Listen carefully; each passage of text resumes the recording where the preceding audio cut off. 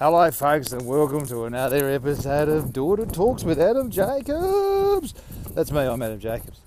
I'll have to be Adam Jacobs, wouldn't I? Because there can't be anyone else. And the only other people with me are the dog and my little baby girl, Aoife Daisy Jacobs. That's right folks, I am off for another walk around the park. Doggo's got to do some poos. Yeah, it's probably more information than you needed. But it's the same story everywhere around the world. There's the park, there's the dog, and he needs to do poos. So, there you go. Don't forget to pick the poos up. You've got to pick them up. It's pretty disgusting when you think about it, but I have to say, when Doggo does a good poo, I'm kind of proud of it. So I might come across people as I go, and I might say hello to people and chat and a bit of a talk with them and stuff. It's weird. It's weird because I'm in public doing a podcast. Very strange. And there's a couple of dudes coming to me right now with skateboards and all the rest of it, and all the bubs looking at me saying, what the bloody hell are you doing, mate? Hey, how you going? What are you doing? Yes, I know. Whingy face. She's a bit whingy face today, but that happens. So this is a podcast where I prepare myself for the big conversations I've got to have with people.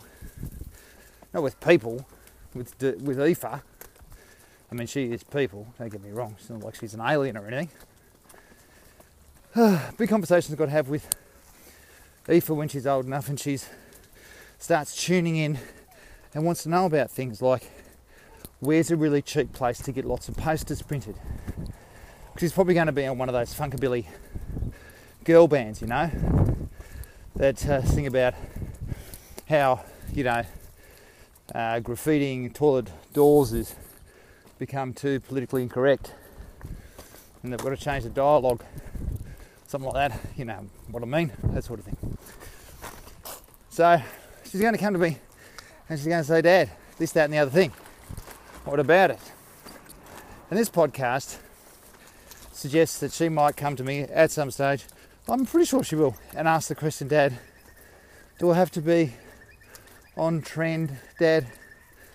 Do I have to know what the current thing is, Dad? Do I have to be a victim to fashion, Dad? And why is it? Why do we have trends and fashions, and why do they come and go? Why do we have these periods of time defined by certain pop culture characteristics? Oh, well, FIFA, it's a good question. I'm glad you asked it. Look, cycles within cycles, sweetheart, I tell her. I'll say to her, it's cycles within cycles. And it's just like any machine that operates effectively. There is usually more than one moving part. And that's what defines a machine, essentially. And that's what human society is. It is a machine that is characterised by parts moving within a bigger concept. She'll go, oh, okay, so a trend, a movement, a kind of group think sort of sense of what is effective at any given moment in time is really a byproduct of making sure the machine we call society operates effectively. And I'm going like, Aoife, that is so... You've really taken what I've said and repackaged it in a way that I think is perfectly appointed. I'll tell her. And she goes, well, I'll take after you, Dad. And I'll go, do you ever, sweetheart? Do you ever? All right, so what is it? What's your role within that machine? Okay, fair enough. Let's accept for a moment that smaller habit-forming concepts, which is really what a trend is, it's like a communal habit, isn't it? Like saying, right, I really like doing this over and over and over, and I think we should all do it. And then everyone goes, yeah, okay, I like it. Because there's something about the efficiency that suggests. It's something about the efficiency that it offers. Even those people we call, isn't it funny? even the people bucking the trend end up becoming defined in terms of their stereotype. Which is really what stereotyping is, isn't it? Stereotyping is the pigeonholing of all sorts of things. And their stereotype with the big S and their stereotype with the little s, I suggest. I'm not entirely sure I know what that means, but I accept to say that, yes, black, white, girl, boy, homosexual, heterosexual, essentially are all very powerful stereotypical words, one would argue. So I'll probably their stereotype with a big S. Is that how that works? But then what about baker, librarian, rockabilly? I already mentioned that. Disco. If you're a fan of disco, you're sort of you're stereotyped. It's with a little s. You know, all these things are still group people towards defining a sense of efficiency. Because once people exist within a closed understanding, within a closed concept, then it's easier to see how balanced the machine is. Of course, in terms of arts, we need balance just like we do in everything else. We need to have a sense of commentary. We do. Now the doggo's on a bloody... What are you sniffing, mate? He's got a scent. He's chasing a scent. I don't know if it exists really, if he's already done one big poo.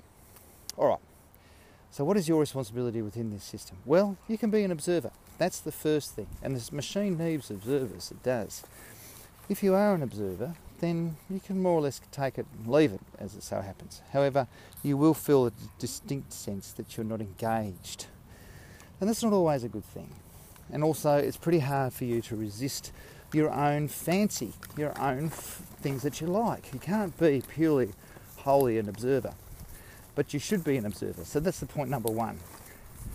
Everyone, regardless of how prescribed you are in terms of your social place, in terms of your big S stereotype and your little s stereotype, you should be an observer in the first instance. Totally impartial, which means accepting the viewpoints of people that you would otherwise not agree with.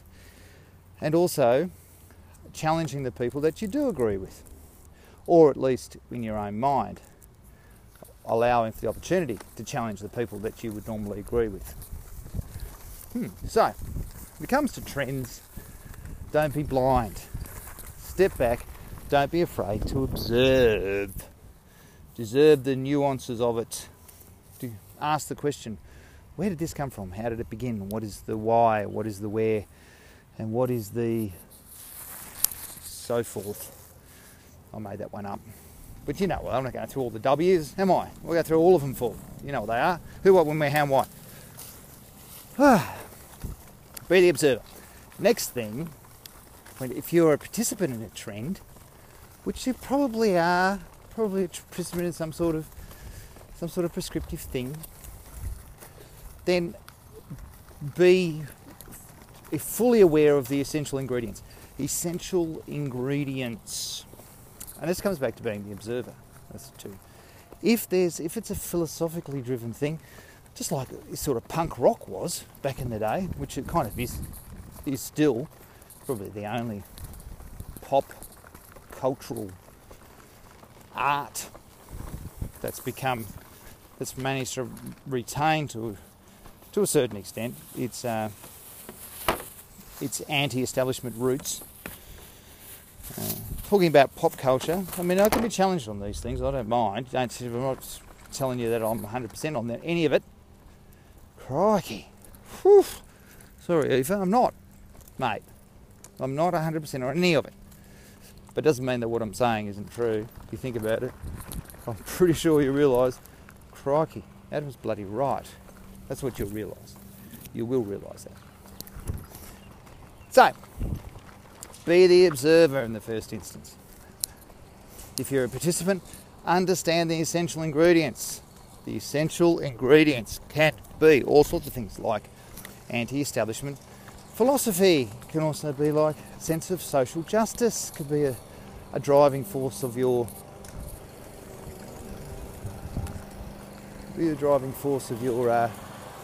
experience. Look, I've got to cross the road now and there's lawnmower happening on the side of the street. This is very, very exciting. Stop. And come on, doggo. He's doing a good job. Walking across the road, a little bit scared of the... Oh, and there's another dog in the fence there. It's all very exciting. Hello, mate. How you going? Oh, it's all happening here. Our doggo's going to do a wee in the bush just to show off to the other dog that he's free and he's not. He's caught in the backyard.